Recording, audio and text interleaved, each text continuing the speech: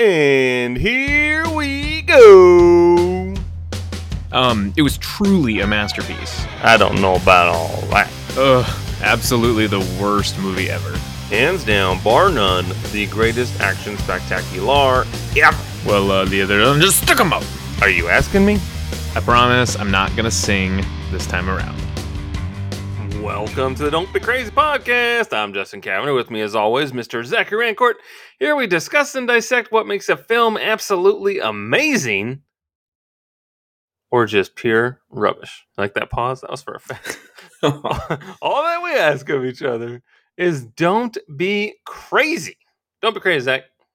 I want to be your sledgehammer. I believe it. Yeah. I had seen that cover in the morning, and then when I got your text, I was like, you couldn't afford to be my sledgehammer.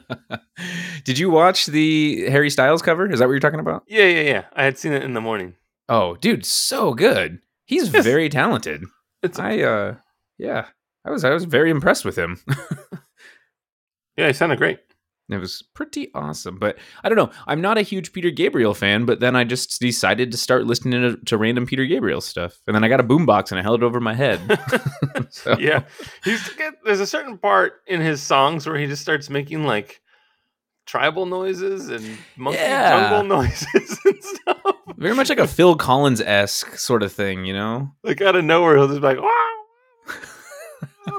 Like it's like that fucking seagull in Little Mermaid. He's just like, wow. And you're like, what are you doing, guy? You had this awesome song and then you ruin it with these noises. So, Peter Gabriel. What are you doing, guy? Yeah, you always gotta turn it down. And in the 80s, they didn't end songs, they faded out. And so you hear these jungle noises, this ambient jungle sound, like fade out. That's how he does things. Yeah, pretty much.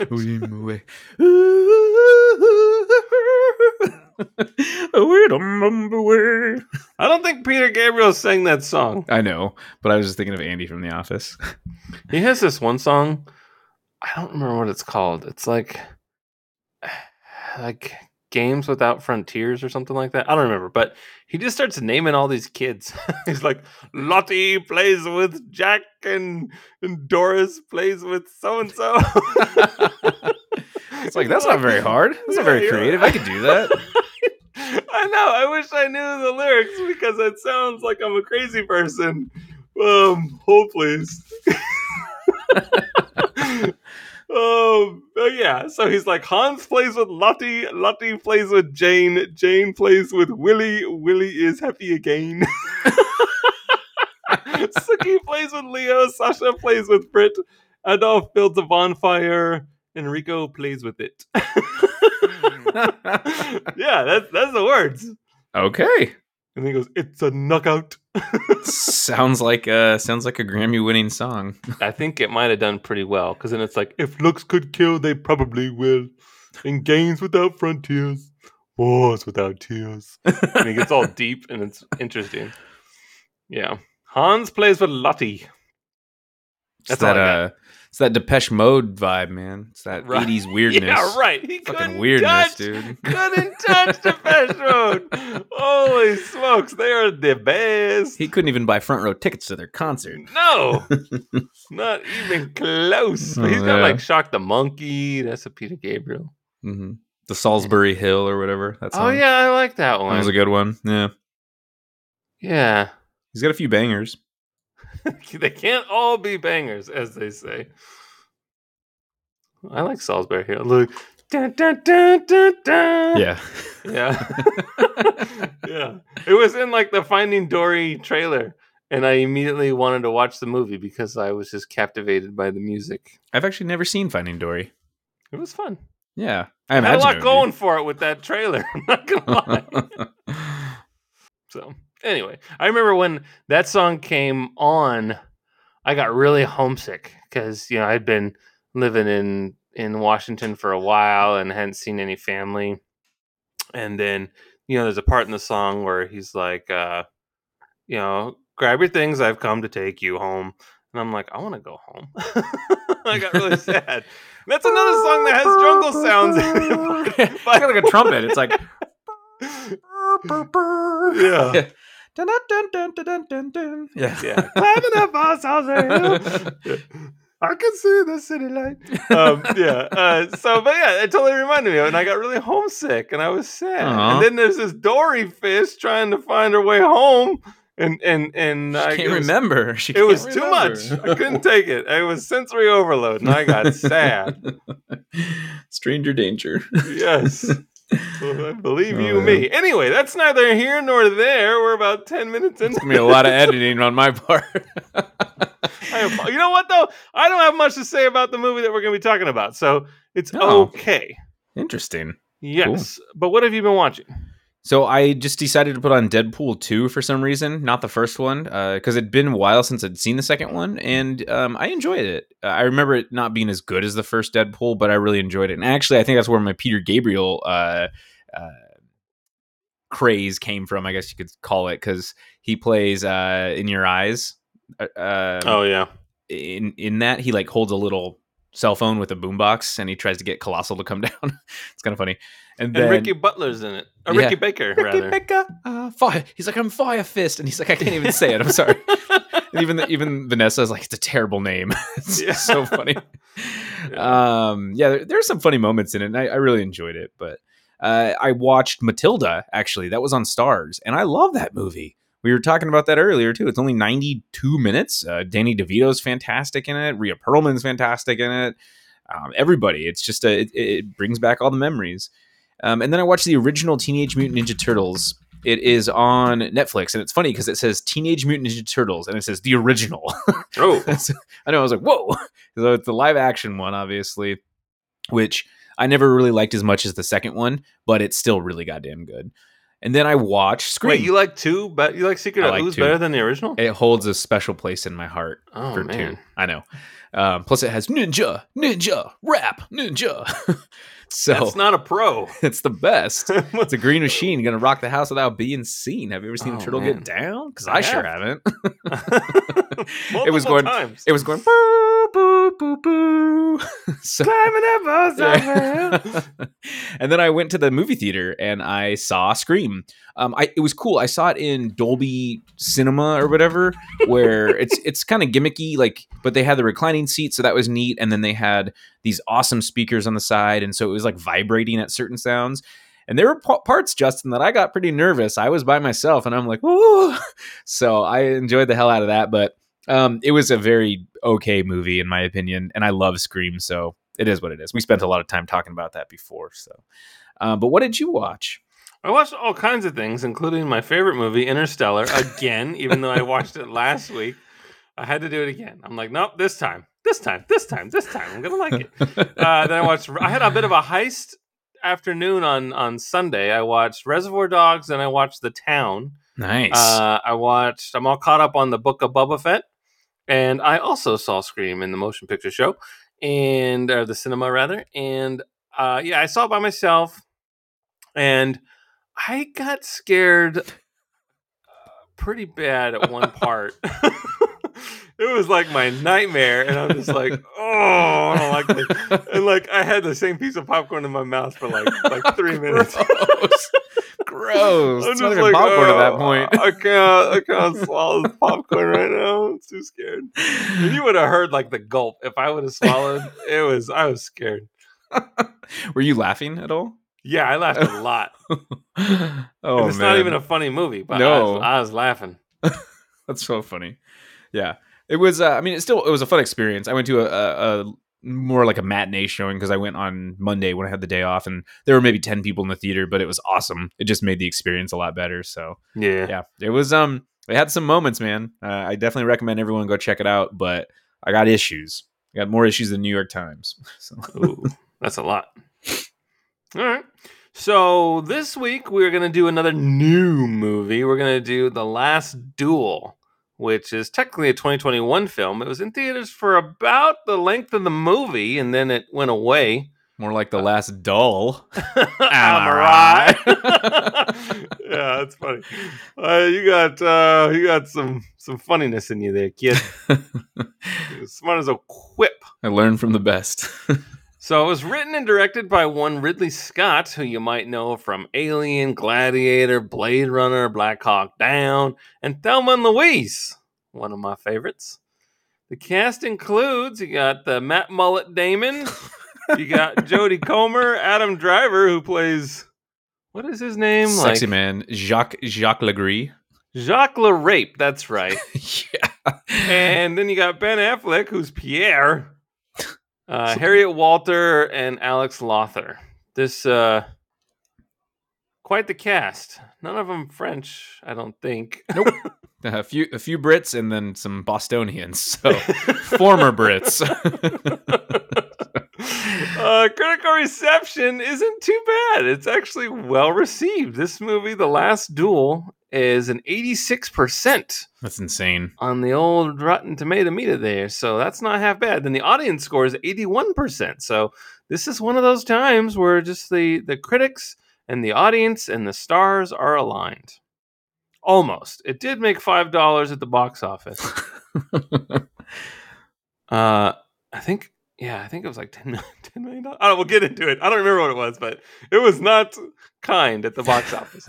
But let's see here. Reviews, mostly overwhelmingly positive here. There was just Dorothy Woodend from British Columbia. She says, "Witness the abject failure of Ridley Scott's The Last Duel. We can't blame the poor old millennials this time.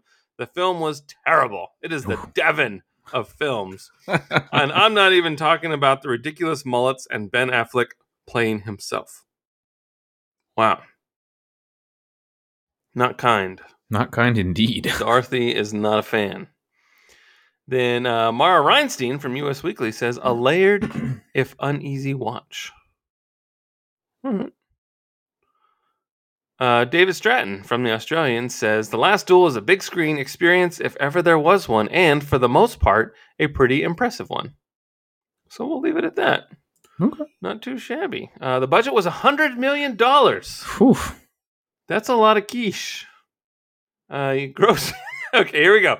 So in the United States and Canada, it grossed $10.8 million. That is rough. Opening weekend was $4.7 million. That was October 17th of 2021. My goodness. So that was right after the Bond movie, because I know we saw Bond like on whatever, like the 8th or something like that. Mm-hmm. So a week later, you have this movie. I mean, I would take Daniel Craig over the mullet any day of the week. Over Jason Bourne. Yeah. I mean, I love Matt Damon. I mean, honestly, I like a lot of his movies. And I keep watching him in Interstellar, so I feel like I know the man. And he's not playing the same part as he is in The Martian. 2 different movies, but both I know. astronauts. And then worldwide, you're looking at $30.5 million, which is not terribly impressive on a $100 million budget. Yeah, So. And we watched it on streaming on HBO Max. It came out this weekend, and that's like 3 months, less than 3 months after it was in theaters. So that was a very quick turnaround for this film. I think your quote was, "Yeah, it came out 5 minutes ago."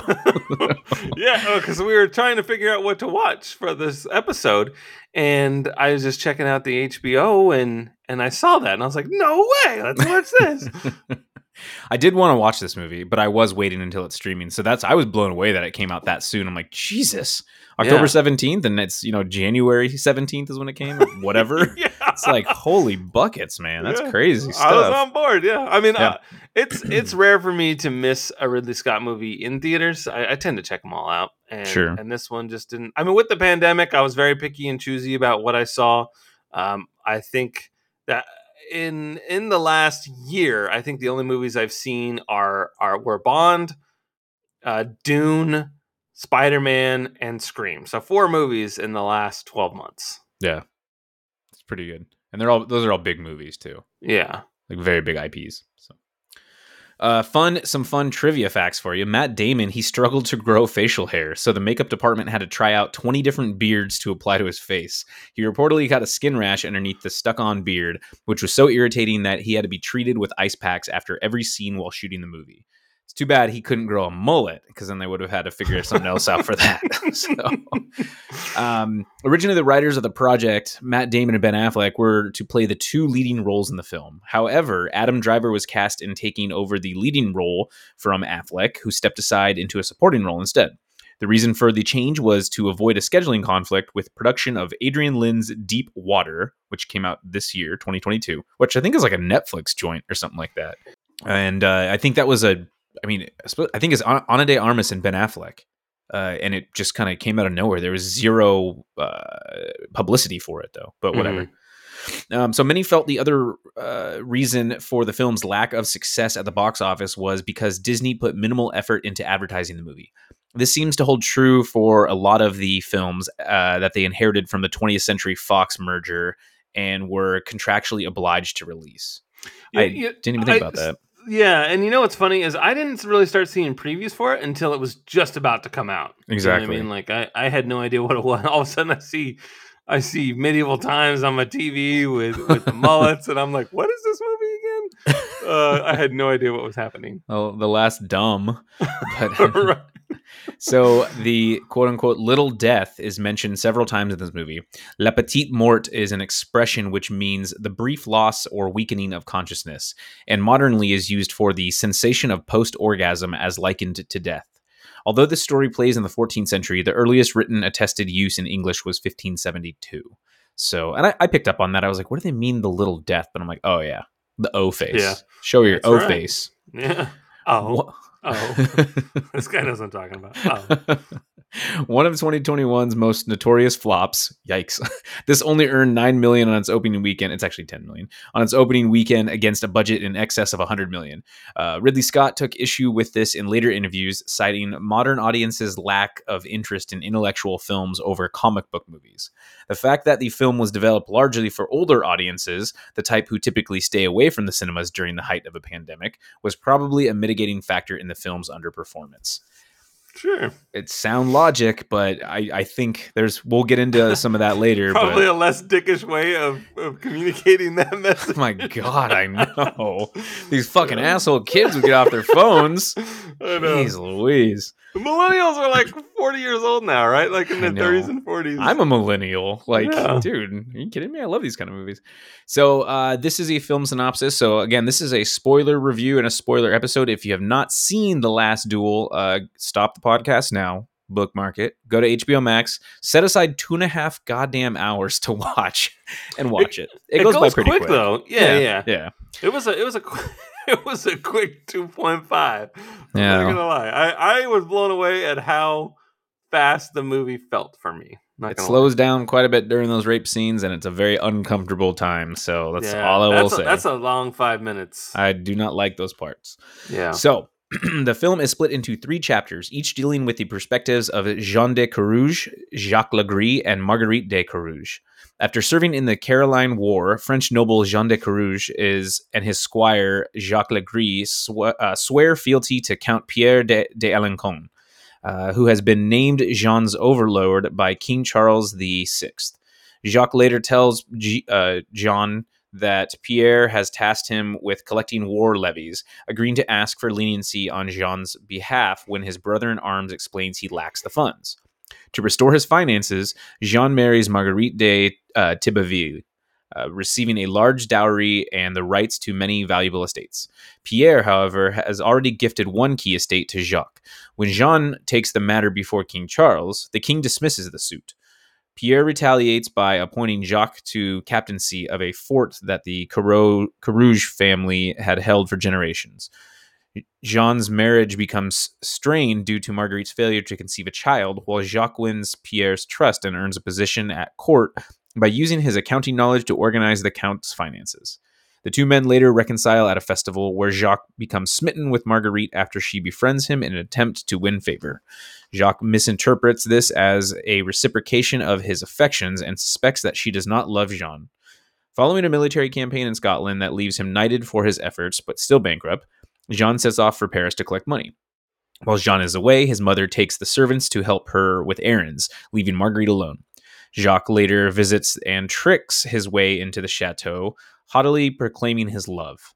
When he ignores Marguerite's orders to leave, she attempts to flee from his advances, only for him to chase her to her room, which he misinterprets as her inviting him to have sex, and he violently rapes her before ordering her not to tell her husband. Upon Jean's return, she tells him what happened. After violently questioning whether she is telling the truth, Jean becomes convinced that Jacques raped Marguerite to insult him specifically, and insists that Marguerite immediately have sex with him so that Jacques will not be the last man that knew her. Jesus Christ. Ugh. So yeah, that was edgy, dude. I fucking hate it. I'm so angry. So, anyways, Pierre informs Jacques that Jean is accusing him of raping Marguerite, which he denies. Despite the Count's attempt to exert his authority, Jean appeals his case directly to King Charles and requests a duel to the death. Jacques accepts the challenge. Marguerite's friend abandons her, believing her to be lying to cover up an affair due to her having previously remarked on Jacques' handsomeness, while Jean's mother later insists Marguerite drop her accusations and abide by any consequences, so her son might be spared court's judgment, citing a previous occasion in her youth when she herself was raped. At Jacques' trial 6 months later, a now pregnant Marguerite remains resolute that she is telling the truth. While the court implies that Jacques is the father of the child, Charles VI grants Jean's request for a duel to the death. Marguerite confronts Jean for not telling her she would be burned alive if he failed. Marguerite gives birth to her son days before the duel takes place. The duel begins with Jean and Jacques jousting until both men lose their mounts and fight hand to hand. Jean is stabbed, but eventually manages to pin down Jacques. He demands that Jacques confess or face damnation, but Jacques claims his innocence, genuinely believing he did not rape her. Jean kills him. Jean basks in the glory of his victory while Marguerite follows quietly behind. Meanwhile, Jacques' body is stripped, dragged through the streets, and hung upside down publicly. A textual epilogue reveals Jean died fighting in the Crusades a few years later while Marguerite continued managing his estate, living in peace for the remaining 30 years of her life and never marrying again. Whew. That was The Last Duel, and it is a very intense read. Holy shit. So, we kind of already answered this, but when did you first see The Last Duel, and what were your thoughts? I saw it just a couple days ago. I watched it on Saturday morning, and I enjoyed it. I thought it was good. Wow, that was my immediate takeaway. Was I was surprised that I enjoyed it as much as I did, and once I saw that it was broken up into versions of the truth, and each person having their side of the story, that's when I got really invested. Watching Matt Damon's side of the story first, I was like, oh man, I can't wait to see what Adam Driver's version of this is. And then obviously eventually we get Marguerite's, and what's cool about hers is the word "the truth" lingers on the title card, which I thought was interesting. I'm like, oh, okay, so this is what really happened, which I thought was interesting. Yeah, it's like the Clue ending, except at the beginning, sort of thing. Exactly. So that's I enjoyed it. I hadn't seen something like that in a long time, so it felt like a fun refresher, especially coming from a Ridley Scott movie, which I enjoy a lot of his films, but it was fun to see something a little bit different. Still Ridley Scott, but a little bit different. It's quite the Saturday morning viewing. Oh, I know. I was holding Henry the whole time. Man. Yeah. It's interesting. But I also watched it. So I watched it Sunday, I think, and or one of those nights. And yeah, it was Sunday. I was a little late because I was watching football, and I'm like, Jesus, 2.5 hours. But I know I needed to watch it because I needed to write the document. So it was a lot, man. And ultimately, I can appreciate a lot in this film from a cinematic standpoint, but I just could not get into it. I was invested into things, but I just felt so gross, and I hated Adam Driver and I hated Matt Damon, their characters.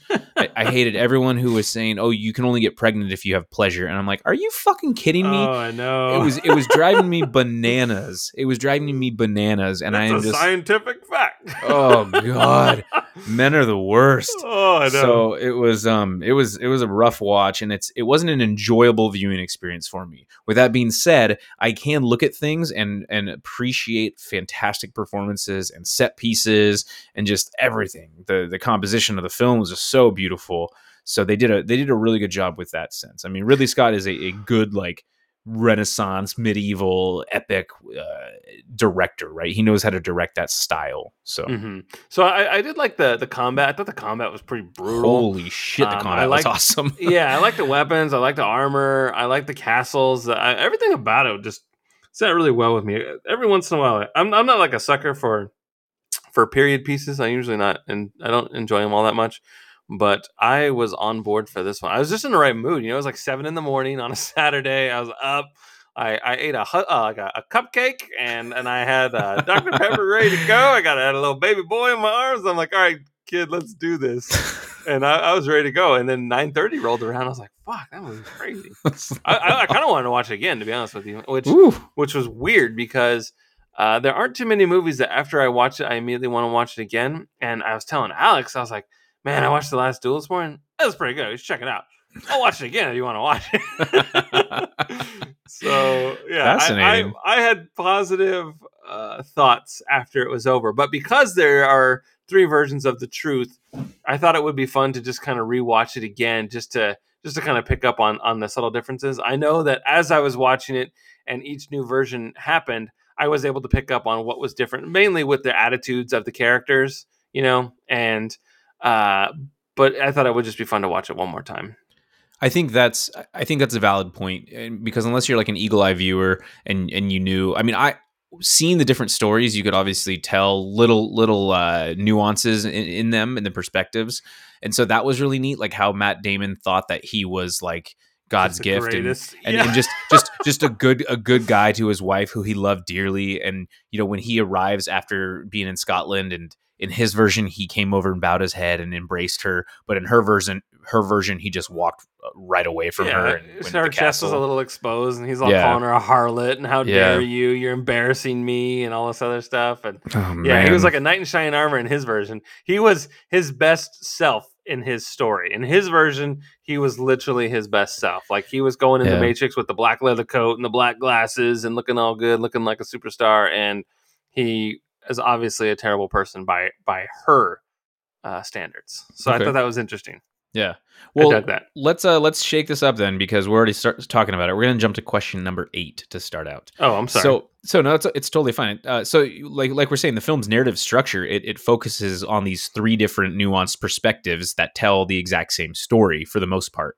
And so this was effective for you, correct? It wasn't distracting or anything? It was. I thought it made it a lot more fun. If it was just sort of a soap opera in a linear approach, I probably wouldn't have enjoyed it as much. But it was kind of like a detective story in a way, you know, like we're watching this story unfold. I like the eyewitness testimony and everyone's recount and telling of the truth. I think this is interesting. And we were talking about this a couple of days ago with like, you know, the Kennedy assassination and all these witnesses hearing some person heard, 5 gunshots. Another person heard 10 gunshots. One person heard 1 gunshot. And everyone's version of the truth is always a little bit different. And I particularly like how everyone's version in particular has their best self present, exactly. Matt, like you were saying, Matt Damon thought he was God's gift to earth, and he was just this knight in shining armor, like, yeah, I can do no wrong, and I'm here to protect my people. And then when you watch Adam Driver's version, and I was really curious about how he presented himself when he was going to sue and be upset about not being the commander of that fortress. And because that gets cut short in Matt Damon's version, when he goes up there to be upset, it's just, hey, you suck, and then he leaves. Yeah. but then we get like they make fun of him a little bit, and they kind of rib him, And I thought that was pretty telling that he left that part out. Yeah, and I thought that was cool. So and then of course with Marguerite's version and how he is not a nice husband and how she is just a piece of property to him, and now she's damaged goods in his eyes, and it's more about his honor than hers when it comes to defending her. And I thought it was very brutal, and it just hit home for me, man. It was scratching an itch that I didn't even realize I had. It was fun. We were talking about Rashomon the other day too, right? And like how I hadn't seen that since film school. Same. And I was like, I don't even remember who's the bad guy in that one, because it wasn't very clear. It was very ambiguous as to who was telling the truth. And even that woodcutter guy was kind of a piece of shit because, Yeah. I think he stole the dagger and he didn't want to like say, oh yeah, by the way, I'm the one that ripped these people off. And so that was really interesting. And I remember thinking like, what is going on with that movie? And I found it perplexing that I couldn't remember who was telling the truth. So then I had to look it up, and it's like, that's right, you don't really know who's telling the truth. It's all a crock. Mhm. And so what I like about this one is I do like the lingering of the truth on her title card, on Marguerite's title card, and her story, because as we're watching the court procession happen, no one believes her. Her own friends doubt her just because she said he was handsome. Yeah, people I've said are handsome. Now all of a sudden I'm like a liar because I think that they're amazing looking or something. So I think that that's kind of ridiculous. And just the whole Yeah. idea of how now it's convenient that she's pregnant all of a sudden, and she wouldn't get pregnant unless she enjoyed it. I was like, oh my god, dude, That made me This is- so mad.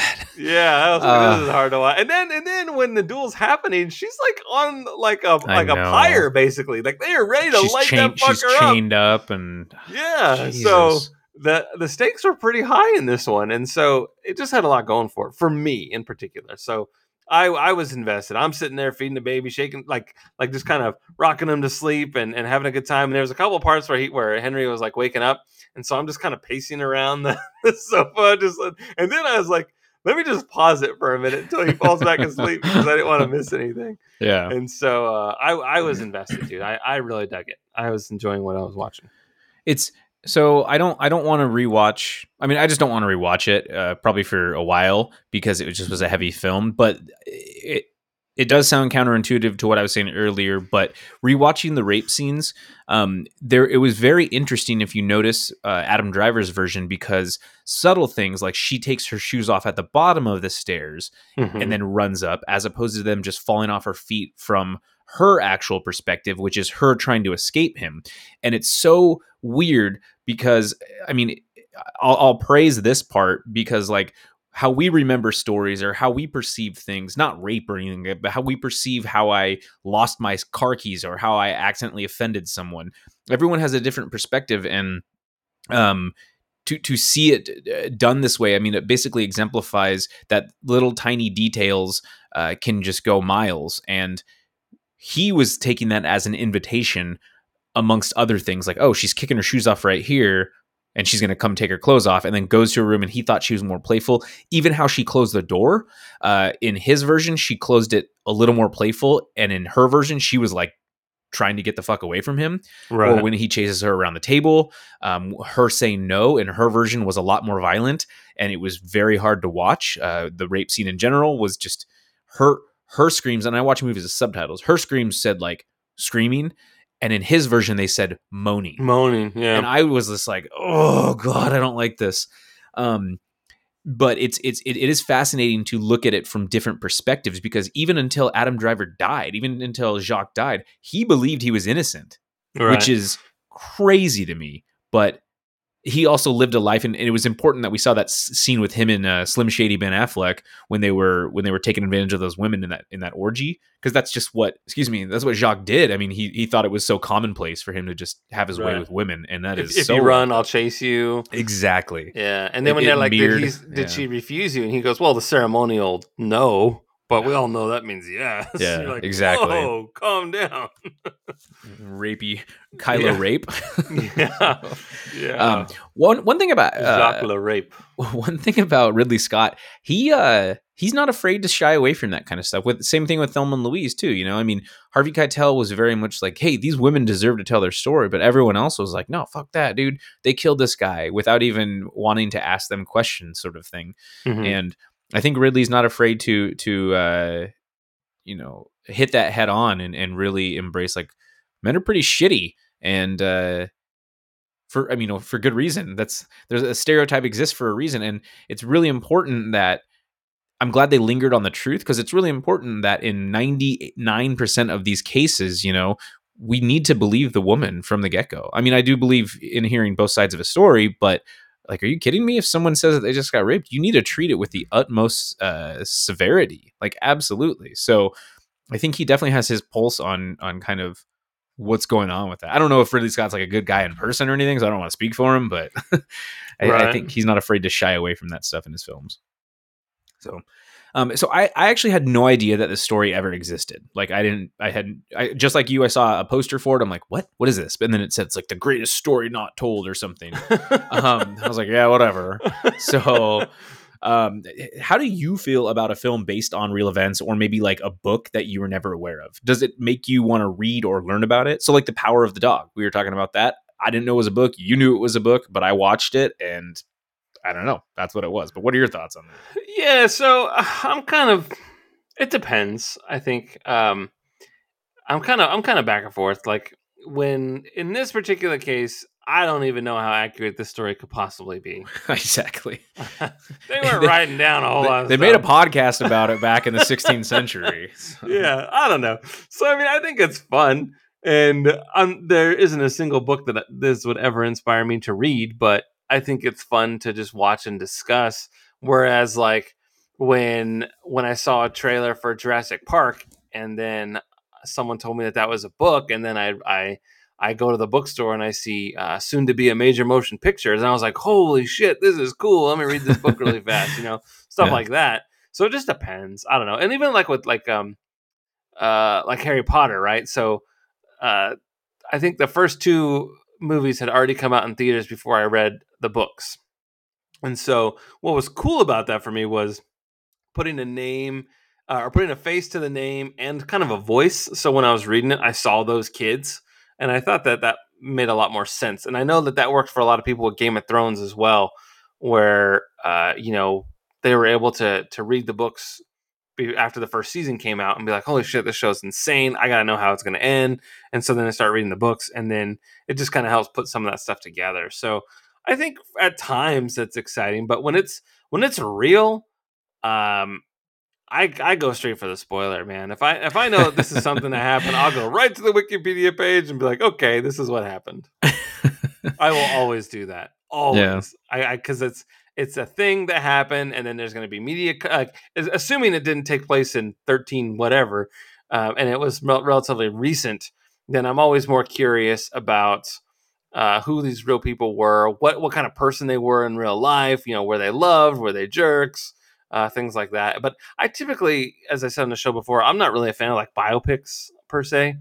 I don't enjoy them for some reason. I don't know why that is, but I've always kind of been that way. There's very few biopics that I enjoy. I usually like it more when it's sort of like with Ford v Ferrari. We were talking about that last week. Those are real people that doing real races, and while it's more about the era of these two car manufacturers competing with each other than it is more about Ken Miles, exactly, and Carroll Shelby. So that was more of a fun story inside the real time versus a biopic. You know what I mean? So that was a little bit more fun for me. Yeah. So it's kind of tricky. I don't know if I've answered that well enough. And I apologize. It totally makes sense. And I look at it too, with Harry Potter, it was great because so I grew up around the same time like Harry Potter was. Like I was like 12 when the first book came out, and he was 12 basically, or 11 in the first book. And then obviously, they were more sparsed out, so it wasn't a year at a time. It wasn't an annual release. But I was always saying her. I wasn't calling her Hermione. I was calling her Hermione because that's how I read it. So to hear it on screen was so much better, and also then to see the faces to the book. Like I'll read other books too, and I actually read a lot of movie books. So things like Dune, right? I was like reading Weird Dune. Science, the novel. Exactly, yeah. And I just keep thinking of Kelly Brock, but she's beautiful. Kelly LeBrock. Yeah, she's great. Is that LeBrock? There you go. Legreese, Kelly Legreese. Yeah. So she, but with Dune, right? Like, so now when I'm reading about Paul Atreides, I'm thinking of Timothée Chalamet. So I think there's benefits to it, but I do like when you do see an event, you're like, wait, this really happened? Like Argo. Argo's a good one, right? I knew nothing about that. And seeing that, I'm like, holy shit, this is a really good movie. And obviously they take liberties. They took some pretty big liberties, but it still was a way to get me more invested into it, and maybe watch a documentary on what actually happened later. I did that with Black Hawk Down too. Yeah. That was one where I was just like, holy shit. And I remember watching that. So when the events happened, I didn't mean to interrupt you, but I just remember being in 8th grade when they were carrying the soldiers' bodies through the street and stripping them and everything. My 8th grade history teacher used to record the news in the morning and then make us watch it in class. Holy buckets. Just so we could be up to date on current events.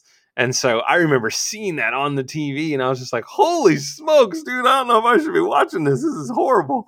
And then when the movie came out, I was totally reliving this moment when I was in 8th grade. And it brought a tear to my eye, dude. I was like really sad. And so just seeing like Black Hawk Down felt like they had just GoPro cameras hidden all over the city. And that's what really happened. I thought it was shot in such an awesome way that we were there, and it was heartbreaking. And then I watched, the movie was a smash hit, obviously. And then there was all these documentaries and showing, and the survivors were telling their story. And I was glued to my TV, dude. I was like, oh my God, this is nuts. Yeah. And so that was definitely cool. That was in a circumstance where I wanted to know more, that was crazy. Yeah. That's a good example. Same thing. I didn't know, and I think that Ridley Scott, again, his eye for detail is so great, because there was that whole, I shouldn't say a whole scene, but there was a small scene where two soldiers are talking about ammo, and he's like, "Aren't you going to bring like your regular amount?" He's like, "No, man, we're going to be in and out of there in an hour or whatever." But really, it's like, holy shit, that was important because they needed more ammunition, and so little things like that really put an emphasis on how shitty the situation was, or like 13 Hours, right? That Benghazi movie. Benghazi, yeah. I knew nothing about it. Obviously, I know I should have known more about it, but it just was very. It was actually a pretty solid movie for the most part. So it makes me want to go do my own research, basically. So sure. But yeah, that's why all the Republicans hate. I know Hillary. Yeah. But emails. Yeah. But emails. Exactly. Oh Lord. I know it's some really scary stuff, dude. And even like Lone Survivor. We joked about that one on the show a couple times. Like it's a spoiler alert in the title. And you're like 4 guys in this trailer. Kind of weird. Mark Wahlberg's the alternate covers. He's the only one. So yeah, and then to read, this, you watch the movie. There's the words that pop up at the end, and it's like heartbreaking, dude. You're just like, holy shit, man, this is crazy. Yeah, somebody had to live through this. Yeah, and that's nuts. It's like Point Break. It's a real biopic. Right. So I do think that whether it be like Vikings or medieval time stuff, just this whole era period piece stuff, something gets lost, and they got to spruce it up to make it fun for the viewer. And so you got to take it with a grain of salt, I suppose. And you probably should with all films, but I feel Scream. like some are presented in a way that just seem a little bit more real than others. Whether they are or not, they're just perceived that way. Totally. I agree. Well, let's talk about medieval films. And when I think of medieval, especially medieval French films, I don't think of Matt Damon and Ben Affleck. They're actually some of the last actors that I would ever place in a role like this. Traditionally, though, I do look at more classically trained actors like a Daniel Day-Lewis or a Kenneth Branagh or Benedict Cumberbatch or even Clive Owen, because he was in King Arthur and he's just an awesome British actor. I like that King Arthur movie. I liked it too. Mads Mikkelsen is in it. They have a lot. What's her name? Keira Knightley. Yeah. Keira Knightley's in it. Yeah, they have a lot of. It was fun. It was really fun. I enjoyed the hell out of it. So, did Matt Damon and Ben Affleck work for you, or did you just kind of keep thinking about Boston and them apples? Dude, I mean, honestly, the hair was so distracting. It really was. For both of them. Yeah, I know. For both, like when he with his bleached blonde hair, like goatee, Surfer Pierre, I was just like, oh my God, you're killing me. Get off my wave. That would be a waste of time.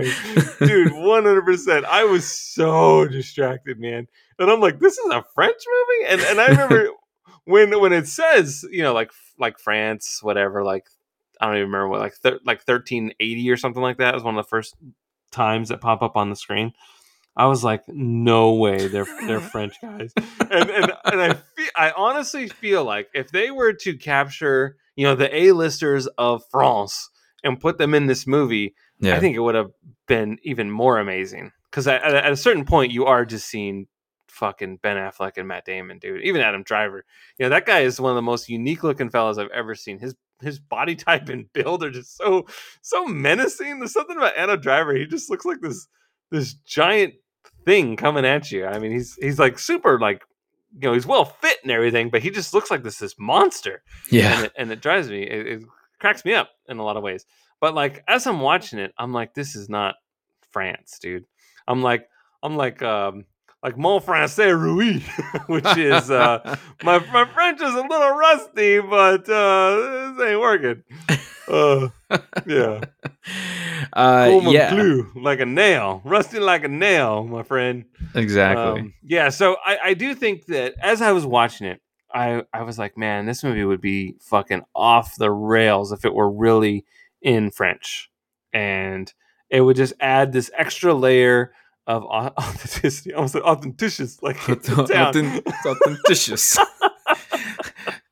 But I think that's kind of what it needed in a way. And you don't have to. It's okay for these movies to speak English, I suppose. The Hunt for Red October has a really fun transition where on the submarine at the beginning they're all speaking Russian, and then they go through the doorway into Marco Ramis's office, and it transitions into English. Yeah. Right. And it worked really, really well. So I mean, even if at the beginning when they're setting up for the duel and they were speaking French, and then the time warp happens, and then all of a sudden it's in English, I think that probably would have worked. But right. I don't know for sure. But I definitely, it's hard when A-listers are, especially when it's a star-studded cast, they're front and center. There's going to come a point where it's just another Ben Affleck and Matt Damon movie. You know what I mean? Yeah.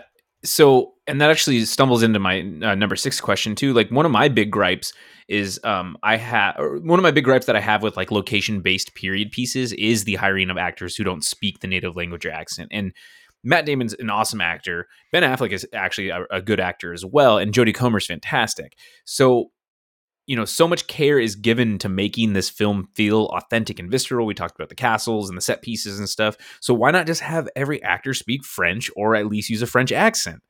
My issue with this, because I'll kind of answer my standpoint on it, because you just did, and I agree.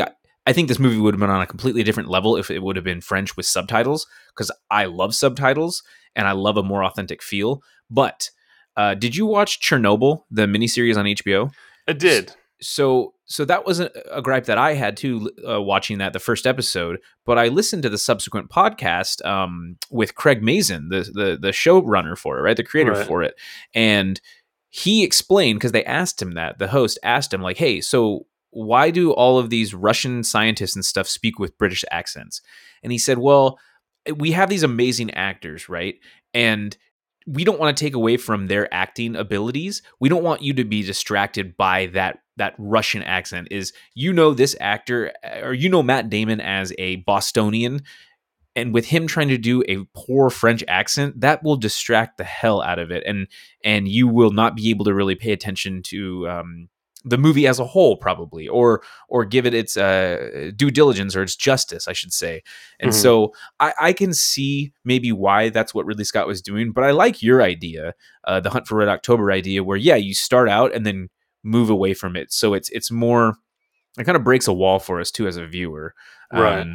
A little more like, I don't know, authenticicious, like you're saying. But that's why I was like, if they just went and got the A-listers in France, yeah, like you're right, Matt Damon's and Ben Affleck's in France, and just put a Ridley Scott spin on it, I think it could have been special. I don't know, but I agree with that's you. Just me. I agree with you. I think that there's something that could have been done, but it is probably wouldn't have cost $100 million either.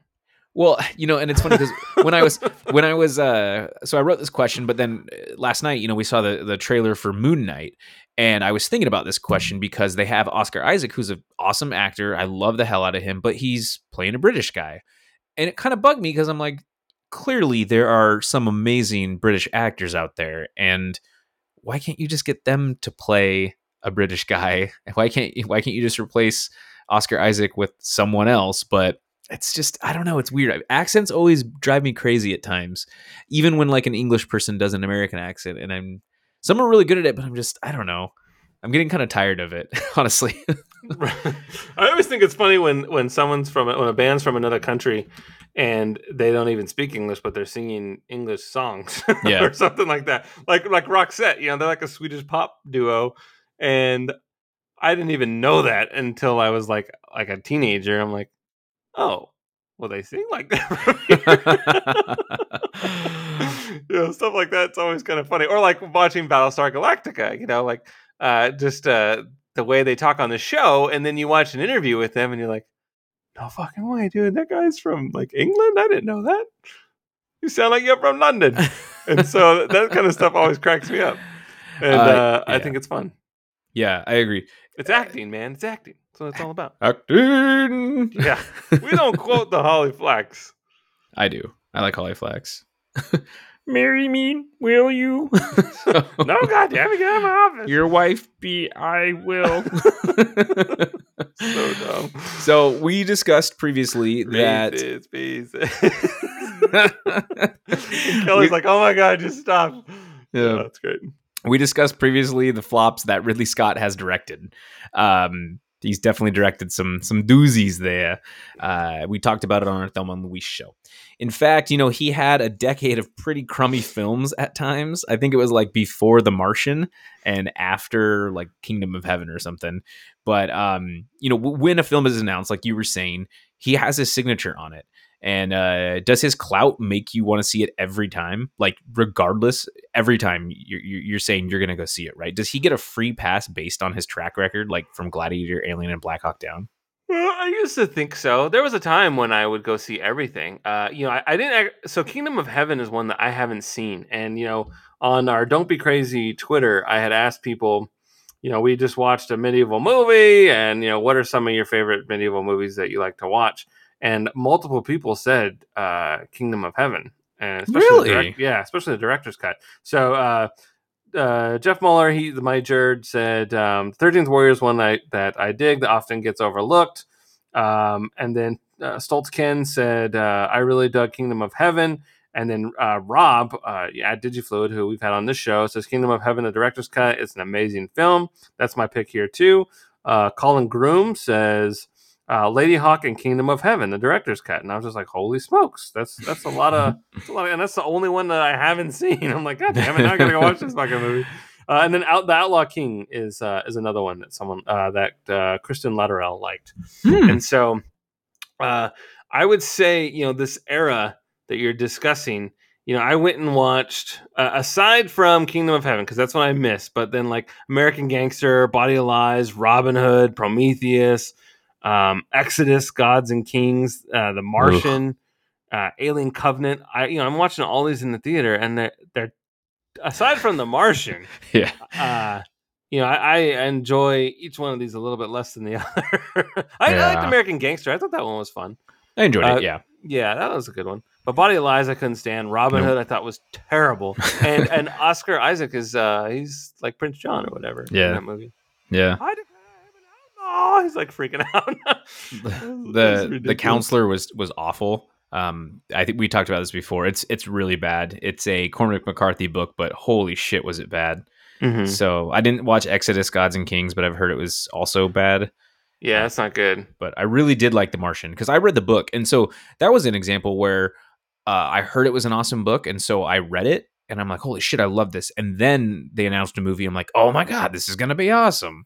Right. But yeah, I loved The Martian. But then, yeah, you're right. Alien Covenant and Prometheus were just like horrible. My God. So bad. I hate Prometheus so goddamn much, and I own it and I watch it a lot.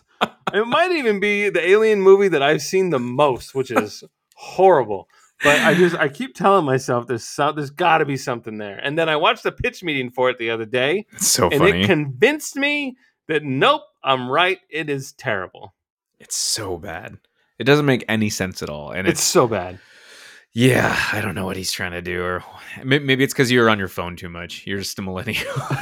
yeah, I know, right? It's so ridiculous, and so that's just where my head's at. And as someone that loves Alien and just that whole universe, I really wanted to like that movie, and I don't. It's not good. Alien Covenant, I fell asleep for crying out loud. Oh man. Theater. I was like, son of a bitch, now I gotta watch this again. Are you kidding me? Yeah. And that's just too damn bad. But The Martian is amazing. I've watched that a lot too. I really enjoy it. It's kind of a comfort movie for me. I definitely watch it a few times a year. I Just kind of agree. one to have on. I love the hell out of that movie. It's really But good. yeah, I think he has a free pass. I mean, if it weren't a pandemic going on, I definitely would have watched House of Gucci in Same. theaters, and I Yeah. probably would have watched this in the theaters. It was just too much going on in the world for me to go. But I definitely want to watch them. In some weird way, I feel like I owe it to the man to watch his movies. But You don't own nothing. He's a knight. He's Sir Ridley Scott. right. I just, I like his brother's films too, for crying out loud. Yeah. Tony Scott made some awesome movies, man. And I'm Beverly sad Hills that Cop he's 2. Yeah, it's one of the best. It is so So good. good. It's Miller time, boys. Oh man, there's not supposed to be any right angles. It's so dumb.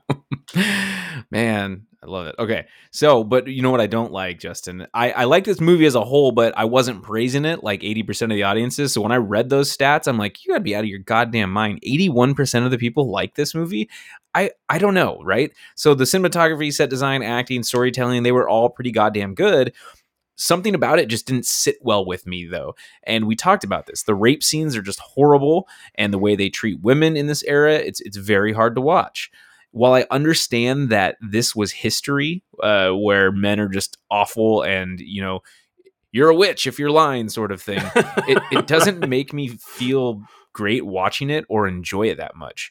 So I guess, was this movie necessary? Like, what am I missing? Why do people like it so much? Because you said you're going to watch it. You watched it twice. I haven't watched it twice. I want to watch it again. I couldn't convince Alex to watch it with me. Well, yeah, some reviews I read where people are like, "Oh my god, it's so good! I can't believe people are missing out on this one," and I'm just like, "What? Like, I don't know." So I don't think you're missing anything. For me, it was just a fun little detective story. I like piecing it together, and I do like how there is a clear truth. Perhaps if it was more ambiguous, I probably wouldn't have liked it as much. If it was like Rashomon and I'm like, well, what happened? there's like four very different, four versions of the story in Rashomon, right? It's the bandit, it's the wife, it's the dead samurai that's spoken through a medium, and then it's the woodcutter guy. So yeah. 4 stories, and they're all like so different. So at least this one they were all pretty close, minus how they thought of themselves, and then the clear-cut truth with Marguerite. So I do think that was kind of geared towards the audience to not insult us in a way. Not that I think that Kurosawa was assaulting us. I think it was more of his message on just people in general, and honesty and integrity, and truth is in the eye of the beholder, right? If we think we see something, then we're going to go to the grave thinking we saw that, right? And so, and that same goes for Jacques Larape there, where he's like, I didn't rape her. I'm not going to confess to something I didn't do. In his mind, he is convinced that he's not at fault. And so I do like how there was a clear truth, and it just kind of resonated with me. It didn't insult me. I didn't feel like I wasted my time. I kind of got a happy ending, and I was cool. If it would have ended with him dying and her burning, I would have been like, fuck this movie. I would have been so mad. This is the worst. I would have put so Prometheus on to wash the taste out of my mouth. So it could have gone a very different way. And so I was curious how that was going to play out. And I was happy with the verdict. Although I would say I thought he was going to bleed out. I thought he was going to beat him, because it looked like it was like femoral artery was hit. So. Well, and I thought that was going to be the best ending is, he dies and Adam Driver dies, but he kills Adam Driver. So first. So they're like, well, obviously you're not lying. And then he gets on the horse and he walks in and falls over. And then she's like, peace. Right. Literally breaks those chains. But I don't think you're really missing anything. This was just, I kind of like the medieval movies in a way. I like the combat. I like the dirty grittiness of it. I'm glad that I'm so thankful that I was not born in this era and I can just enjoy it from my sofa. I hate everything about what they do for a living, and it stresses me out, but it's fun to watch. I've said a billion times that like I love Conan, and I always go back to Conan and like set pieces and the armor and the weapons. Something about that just fascinates me, and so I did get that. I do think it is weird looking at Ben Affleck and Matt Damon and Adam Driver in this movie, but that's the thing with Ridley Scott. He just uses he recycles the same actors in all of his stuff, and so once he's latched onto somebody, you're just going to get him over and over and over again. He was that way with Russell Crowe. He was that way with Matt Damon, and so it's just the way the world works. Absolutely. Yeah, I mean, that makes sense. And I agree. I think discussing it more with you, I think I appreciate it a little bit more if you look at it strictly as like a detective movie. The narrative structure is actually really neat. And I do like how nuanced everybody's story is. So I can appreciate that. But I think just at the end, I was like, fuck, man, why did I watch that? It was a lot. But it after I let it sit for a little bit, I can totally appreciate it for sure. But yeah, I mean, I do. I like it more than I thought I was going to. I went in with very little expectations, and that helped a ton. And that's been like my go-to thing now, where I just have zero expectations when I watch movies these days, and I'm pleasantly surprised. Like I never thought in a billion years I would say that I really enjoyed Venom 2, and I do. I think it's fun. I bought it. I've watched it a couple times. I think it's a blast. And so my taste in movies have changed over the years. And maybe 10 years from now, I'm going to look back and say, how could you, Justin of 2022, how could you possibly have liked that movie? But I do. I'm guilty. I enjoy it. Well, so we have seen some modern day retellings of classic history or works, kind of like Shakespearean works like 10 Things I Hate About You, the Romeo and Juliet with Leo DiCaprio, and then the movie O, which is based off of Othello. What am I trying to say here? This film has a powerful message for sure, right? And so how would you feel about this movie being a modern retelling, kind of like how these Shakespearean films were treated? So basically, what if they put this instead of 1547 France, if they put it in 1999 Los Angeles or something like that? Would you be more inclined to watch it? I think they could. I mean, there's a lot of accusations that get thrown around with high profile people, whether it be athletes or CEOs or just toxic work environments, even in the gaming industry, for crying out loud. There's a lot of voices that need to be heard that aren't being heard. And I think that you could easily make this movie take place in what year did you say? 1990 what? Yeah, let's just say like 1993 or something like that. Sure, 100%. I think that this could happen in any time. To be honest with you, it's three sides to a story, and the truth is out there, as the X-Files says, and I think it would be intriguing to watch, especially since the eyewitness testimony is always going to come first over scientific evidence. It's so fascinating how that's the case. Yeah. You can have a computer tell you that there's no way in hell this person was here, but if someone says, "Well, I saw him do it," they'd be inclined to believe the eyewitness testimony. Right? Yeah. It's so weird how that happens, and thankfully that's starting to change, and people are getting released due to DNA evidence. But when you have eyewitness testimony, it goes a long way, which is absurd. Like when we were just talking about how, three people in a room could all see and hear something different.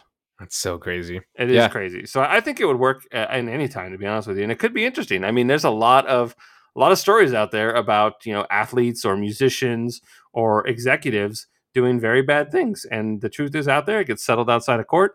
So we don't get to see it. But it would be interesting to have, American Gladiator style last duel take place in 1993. Someone throws their isotoner down, and the other person comes and picks it up and moves his cape. And so yeah, like, boom. 100%. He's like, accepted. So. I think it could be done. It doesn't matter if it's a Western, if it's a medieval movie, or if it's a 1993 movie. I think it works. All right.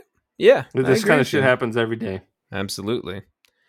So, what the hell, how the hell, and why the hell did this movie bomb at box offices? Do you have a reason for that or an answer? I think the pandemic has a lot to do with it. I think that the marketing has a lot to do with it. A lot of people didn't know what the hell this movie was about. Someone like me, when I saw this trailer, I'm like, what? What is happening right now? It's about a duel. And then I missed the first one because this is not the last one. So Right. I was so distracted by the hair, man. I'm so shallow. I hate to admit it, but like you don't like funky hair. Yeah, you don't like colored hair. You don't like long hair. I have such a problem with it, and it's so funny. And like I'm sitting there watching the trailer, I'm like, what did I just watch? What is this movie? And I just didn't get it. And I think that what you were saying about Ridley Scott and just, does he have that clout that makes people want to watch it? And maybe 10 years ago he did. Maybe 15 years ago he did. But maybe now in 2021, when this movie came out, people are like, well, I don't know. He's got some shitty movies out there. I'll just catch it on video. And it's a period piece. It is a medieval one. This has a specific audience. This isn't for everybody. And it's a big ask. It's a 2.5-hour movie. That's a lot. It's a very long movie. You're right. No, absolutely. So I think you're accurate. And to follow up on that, Ridley Scott was in hot water after he blamed the failures of this film on millennials, like we said in the trivia. Your hula hoops and Pac-Man video games. So here's the quote. So this is from an article I found. He said, "No, Disney did a fantastic promotion job." Ridley Scott said when Marin implied the company may have been the reason for The Last Duel's low performance. Then he goes on to say, "The bosses loved the movie because I was concerned it was not for them, but they really liked the movie, so their advertising, publicity, etc. was excellent. I think what it boils down to, what we've got today, are the audiences who were brought up on those fucking cell phones. The millennial," he says, "the millennial, not millennials. He says the millennial do not ever want to be taught anything unless you are told it on the cell phone," Scott continued. "This is a broad stroke, but I think we're dealing with it right now with Facebook. There is a misdirection that has happened where it's given the wrong kind of confidence to the last generation, I think." That to me is a completely tone deaf statement and not a well thought out one. It is a old man yells at cloud sort of situation. Yeah, 100%. Get off my lawn. Like Jesus Christ, dude. You have to understand that the dynamic of film just shifts. While I kind of agree in certain aspects of, we complain about all the movies being the same, but then when a new story comes out for a film, we're like, I don't get it. How come there is no Marvel action in it? So in a certain sense, yeah, I can see that, but he went about it the completely wrong way, because the millennials, like you were saying, that's like me, and I love this type of film work. A ton of my friends like this type of genre and subject matter, and so I think a lot of it went into the advertising and to the timing and everything that you were saying, and I feel like that was blatantly obvious, but he just could not see that, and it's stupid. It's a very dangerous thing. It's like when Nolan was saying, "Oh, well, streaming movies," or when Patty Jenkins was like, "Well, Wonder Woman flopped because it wasn't in theaters." I'm like, no, that movie just fucking sucked. Like, right? Come on, man. And Spielberg, he doesn't like the Netflix model. Oh God, yeah. And Scorsese doesn't like the Marvel stuff. So, what are your thoughts? That generation of filmmaker, man. My just goodness, a bunch of grumpy geese. I don't know, man. I think the pandemic definitely had a lot to do with it. I think it being a 2.5-hour movie had a lot to do with it. I think not knowing that this movie even fucking existed until like the weekend it came out had a lot to do with it. I'd like to plan like, hey, this movie's coming out. I can't wait to watch it. I like to get excited about it. Things like that. And it's just, a lot of people don't give a fuck about some medieval French movie, man. I know that I do. I think it's cool. I love a sucker for a medieval movie, but not everybody is. And they mention those old people, and guess what? They're all fucking dying because there's a pandemic going on. You really think that grandma and grandpa are going to go check out the cinema because Ridley Scott made a medieval movie? Fuck no. Yeah. I agree. It's, while he does great work, he released it at a very weird time, and I think you're absolutely right. The promotion of the pandemic just really kind of tanked this thing. So yeah, and if you can watch Bond or fucking Dune or The Last Duel, which one are you gonna watch? The Last Duel 3 times. Yeah. So I get all 3 perspectives again. Yeah, absolutely. It's Dune. I mean, Dune was one of those movies that I watched the very next day when I got home, or like, I watched it in theaters. It twice. Yeah, I watched it twice. I was like, I have to watch this again. And same thing with No Time to Die. I really wanted to like rent it as soon as it would be out, but now it's like available to purchase, so I'll probably buy it. But I loved the shit out of that movie. So, and that movie is even longer than The Last Duel. That movie is almost 3 hours long. So It was long. yeah, it was I like had 2 to hours and pee 45 minutes. So fucking bad. Oh my god. Yeah. With those, we all got those stupid ices, and I that was know. just. I could have filled up that cup, man. You're like a camel. It was a big old icy, like child size in Parks and Rec, where you can fit a child in it. I'm like, I have like sugar withdrawals because when I go to the theater, I'm like, man, an icy sounds good right now. But I've done good the last 2 movies and not purchased one. So I almost got one for Scream, but then I would have been that asshole that's going like in the movie. Yeah. So yeah, I drank my soda and my popcorn for Scream. I had to. That's a popcorn movie for me, man. That is, I agree. But yeah, I'm tired of this trend of these directors just starting to blame kids and technology and Facebook. It's like, dude, fuck off, because I bet Facebook is how people are hearing about your movie. I mean, social media isn't the devil. It sucks at times, but it's also but it also really can help smaller platforms or it's faster than word of mouth. We don't have to open up the Tuesday paper to be like, oh, what time is The Last Duel playing, right? Or call Mr. Movie Phone. We can go to our cell phones and look it up and be like, oh, well, it says it sucks, so I don't want to see it. So yeah, there's a lot that can go into it. But there is.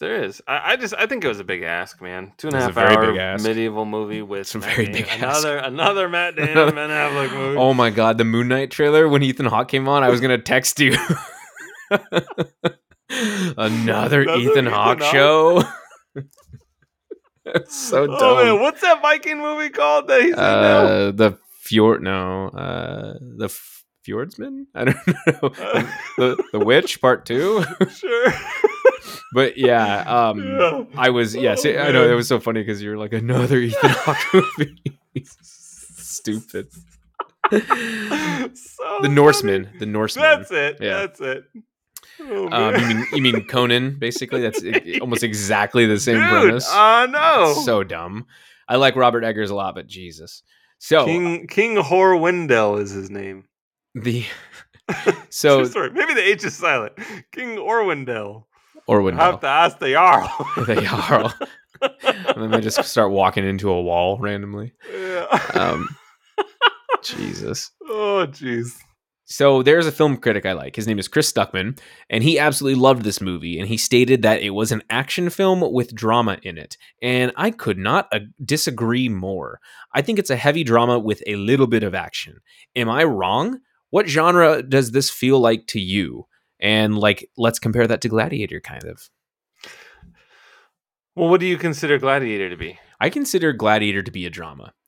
I think it has a healthy amount of action, but overall, that movie is dramatic. The way they shot the trailer and wrapped the trailer, it looked like this insanely epic action film, right? It has some amazing battle scenes, some amazing fights. Are we still talking about Gladiator? Or are we talking about Gladiator? Talking about Gladiator. There's tigers. And tigers. Gladiators. Oh my! Literally, it's just it looks badass, but those scenes are very short.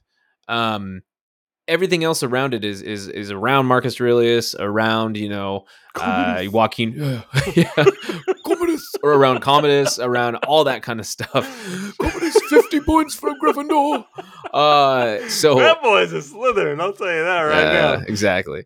Bit of a creeper. So I consider that a drama with action elements, and I do not consider The Last Duel an action film in any stretch. The final battle is badass, but that's about the only action that's in this film.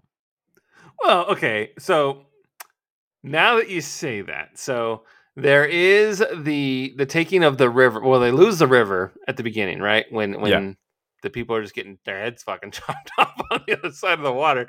There's that. Then there's the other battle in front of the castle, and then there is the battle in the forest, and then there is the last duel. So yeah, there's four fighting scenes, as it were, with some pretty gory graphic action in it. Yeah. But I don't think it makes it an action. For a 2.5 hour movie with 4 scenes that feature battles, probably not an action movie. I would probably agree that it is probably like a suspense, maybe. I don't know. It's a dramatic movie for sure, but I do think that there's an element of can't even say the word right now, of suspense Yeah. in it. And it's really just gritty and gross. So I don't know. It has a lot going for it, but I think at the end of the day, it is a dramatic movie. It is Yeah. a drama. Period piece drama. I agree. Like Just Pride and Prejudice. there you go. And that's an action movie, I tell you what. Yeah. Jane Austen. It's because it's gritty, it's uncomfortable, it's unsettling. So I think it's a bit of a, I don't want to say a dramatic thriller per se, but I do think it has a lot of suspense and I don't even know what the word would be, but ultimately neither do it's I. a drama. Yeah, that's hard to classify. It's a bit of a thinker. Yeah, 230. Yeah, there you go. So finally, we know your buddy there, Ridley Scott. You love him with all your heart. You love everything he does. You have Prometheus Everything. in the All of it. Criterion collection. It's the only one you saved, the hard copy you saved. Where does this film rank in your let's say in your Ridley Scott movies? And we're only going to do top 5. So is it in your top 5? It's not. Oh, what is your top 5? My top 5, starting from 5 down to 1, would probably be Gladiator, Black Hawk Down, The Martian, Thelma and Louise, and Alien. Wow, that's a very good list. Is there any particular reason you didn't like Gladiator at number 1? I just think it's kind of. I think it kind of has the same effect that Last Duel had on you, where I'm just kind of bored. I don't, and it doesn't have a happy ending. No, I'm angry a lot of the time I'm watching that movie. He just keeps getting betrayed over and over and over again, and I don't like it. It bothers me. And that Joaquin Phoenix, man, that dude is so good, and he's really good at being a creeper. And he's like, he was Joffrey before Joffrey, and dude, like, seriously, I hate his face. Like in the movie, I just hate his face. Every time he's just on screen, it makes my fucking blood boil. He gets under my skin, creeps me out. And I think his performance is incredible. I think it's his movie, and he's got a lot going on. But at the end of the day, that is a joyless film for me, man. Interesting. It rubs me the wrong way. Fair enough. See, now I would have to go almost like opposite, because Gladiator's number 1 for me. And then I would say number 2 is Alien. And then number 3 is actually The Martian. I love The Martian. I think it's, like you were saying, it's one of those kind of comfort blankets that you can just put on and rewatch again, right? Mm-hmm. So I really enjoyed the hell out of that one. And then I would put... I think I would put Thelma and Louise there, but I think it's going to be Black Hawk Down. So it'd be, so Gladiator, Alien, The Martian, Black Hawk Down, and then, Thelma and Louise. Just because I think that movie's so goddamn good.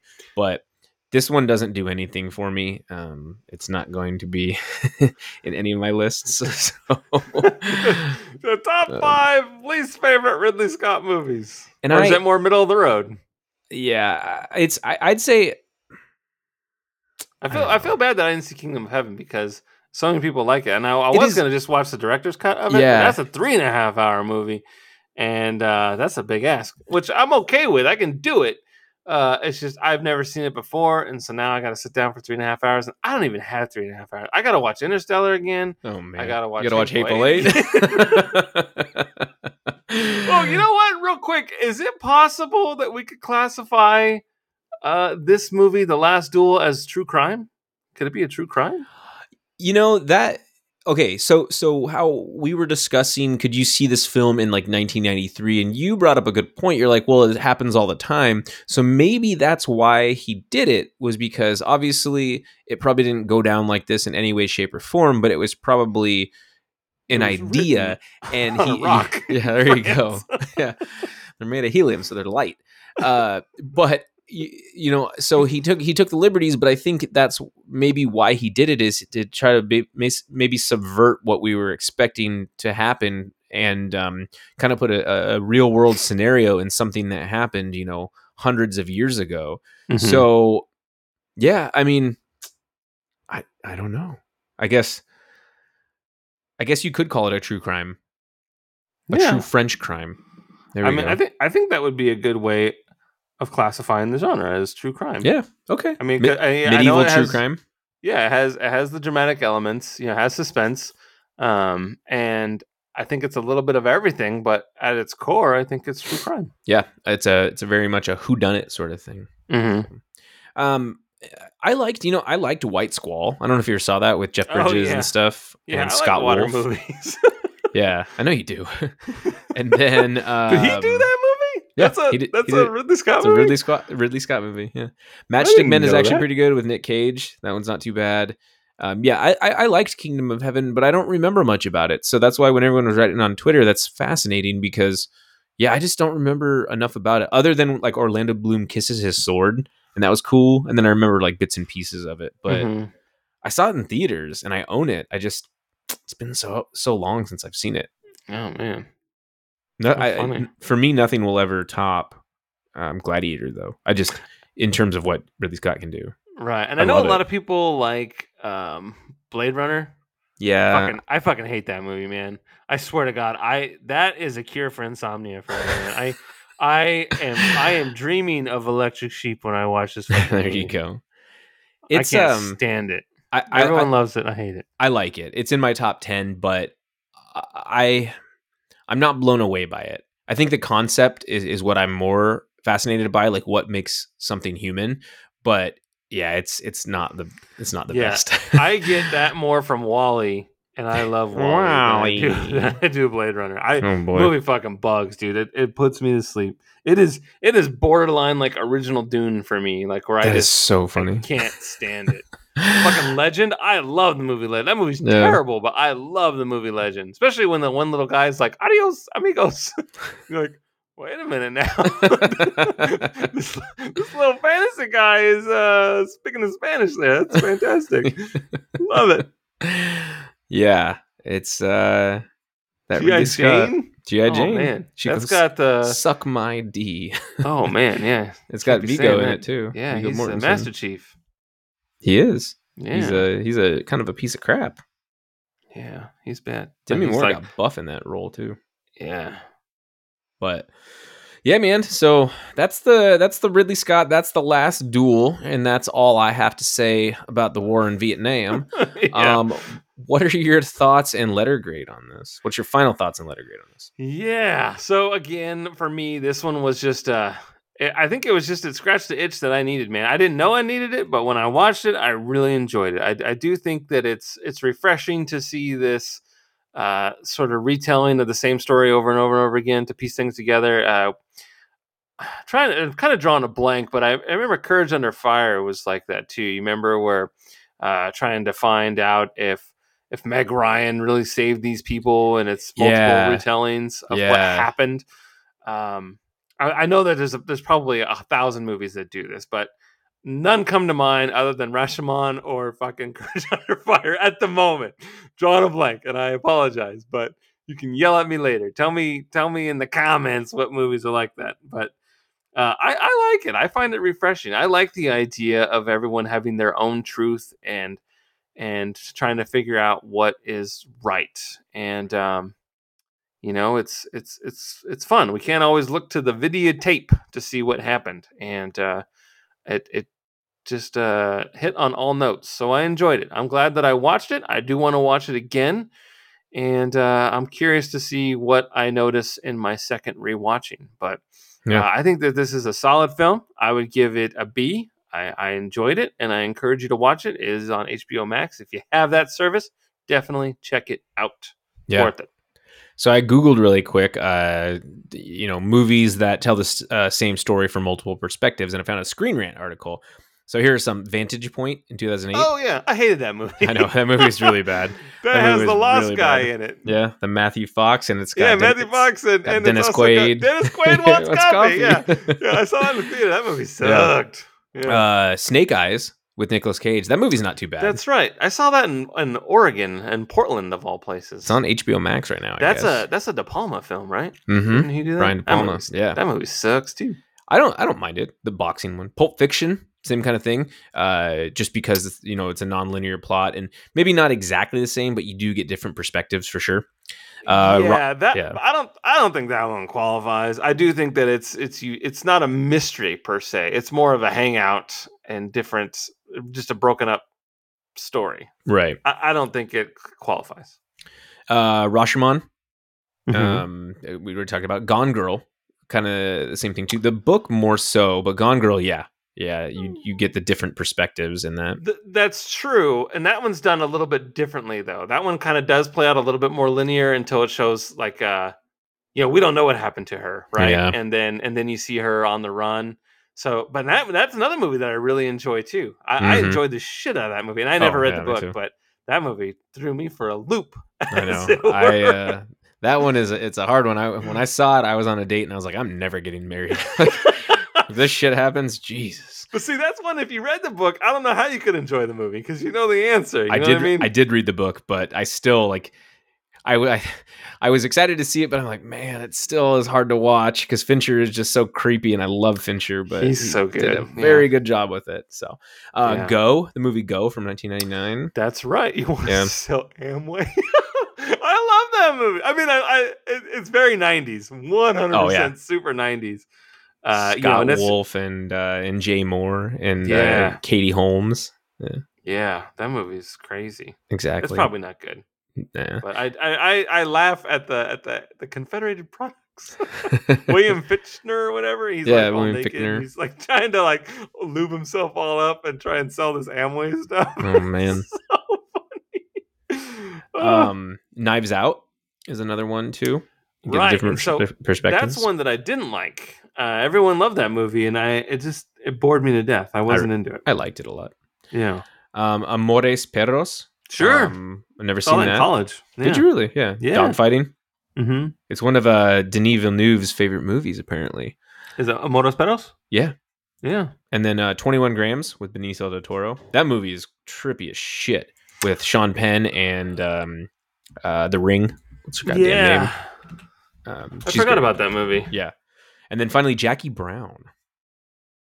Right. But I don't think there's any mystery in Jackie Brown. I No, think not it's really. more just it is perspective, but there's no mystery there. We know she's stealing the money, and we know that that's her plan. It's walking us through the plan, and then it's re-showing it from everyone that's involved's perspective.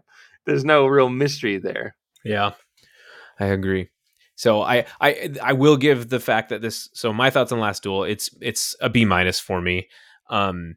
So, I mean, I guess that tracks pretty well with what the audience has said. Yeah, 81. Yeah, and I think, honestly, I raised my grade up after discussing it with you more because I do appreciate how the story was told, where we all have different perspectives on things. And the only reason I would rewatch it is to find those little moments that are different in each one and try to compare them. Because, like, as an investigator, I look at that and I'm like, oh, it's actually really interesting that they did that.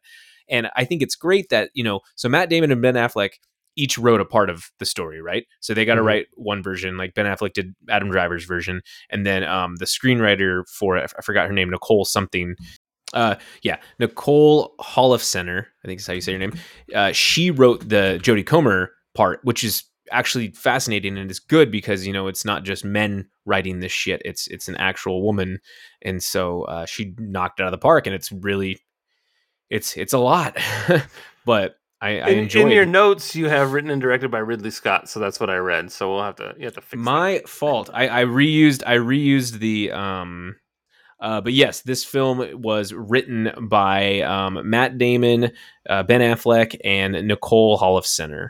So pretty good. Based on the book by Eric Jaeger. It is? Or Jagger.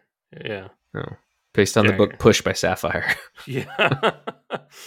Yeah. So, that's The Last Duel. But, oh my gosh, check this out. So I clicked on Eric Jagger, and the author, or like he's known for Most Notorious, a true crime history podcast, and it says self-author The Last Duel. Okay, so then crazy is true that? Crime. True crime. Very, very cool. Boom. Very cool. Very cool. I'm proud of that. I'm That's proud cool. of that. Yeah, good job. It makes a lot more sense. I mean, when you think of it in that aspect, I think true crime really sums it up. That's a good way to put it, for sure. So I like it. yeah. Is that the show? Is that it? We done? That is it. All right. So the show is half the time of the actual movie. So that's good. Sorry. But, what? No, fuck that. I'm not trying to do a 2.5 hour podcast. So I can keep going, man. I'm no hopped way. up. Hopped up Hopped up. on DP. I need a cupcake. I need some sugar. Well, thank you for listening to the Don't Be You're Crazy welcome, podcast. Zach. I had a great time talking Me to you. too. It was great. Oh my gosh. I know. We talked a lot about mullets, and we talked a lot about French accents and murder. Où sont mes clés? Yeah, exactly. Where are my keys? Please Je remember. m'appelle Justin. Please remember to follow us on Twitter at DBCrazyPod. Justin read some tweets from that, and that was really cool. We love everybody interacting with us. You can also follow Edgy Armo and ZachDale60. You can share all your thoughts. You can give us suggestions. You can tell us what you liked, what you didn't like about the what you didn't like about the show, all that kind of stuff. And you can suggest films for other viewings. We do ask that they are streaming, so it makes it a lot easier. And again, this movie is on HBO Max, so if you got it, check it out. Please subscribe to our show on Apple Podcasts and leave us a 5-star review. That helps us immensely. Additionally, we're also available on every other major podcast app. Please also be sure to check out the Geek Legacy podcast with David, Randy, and Justin.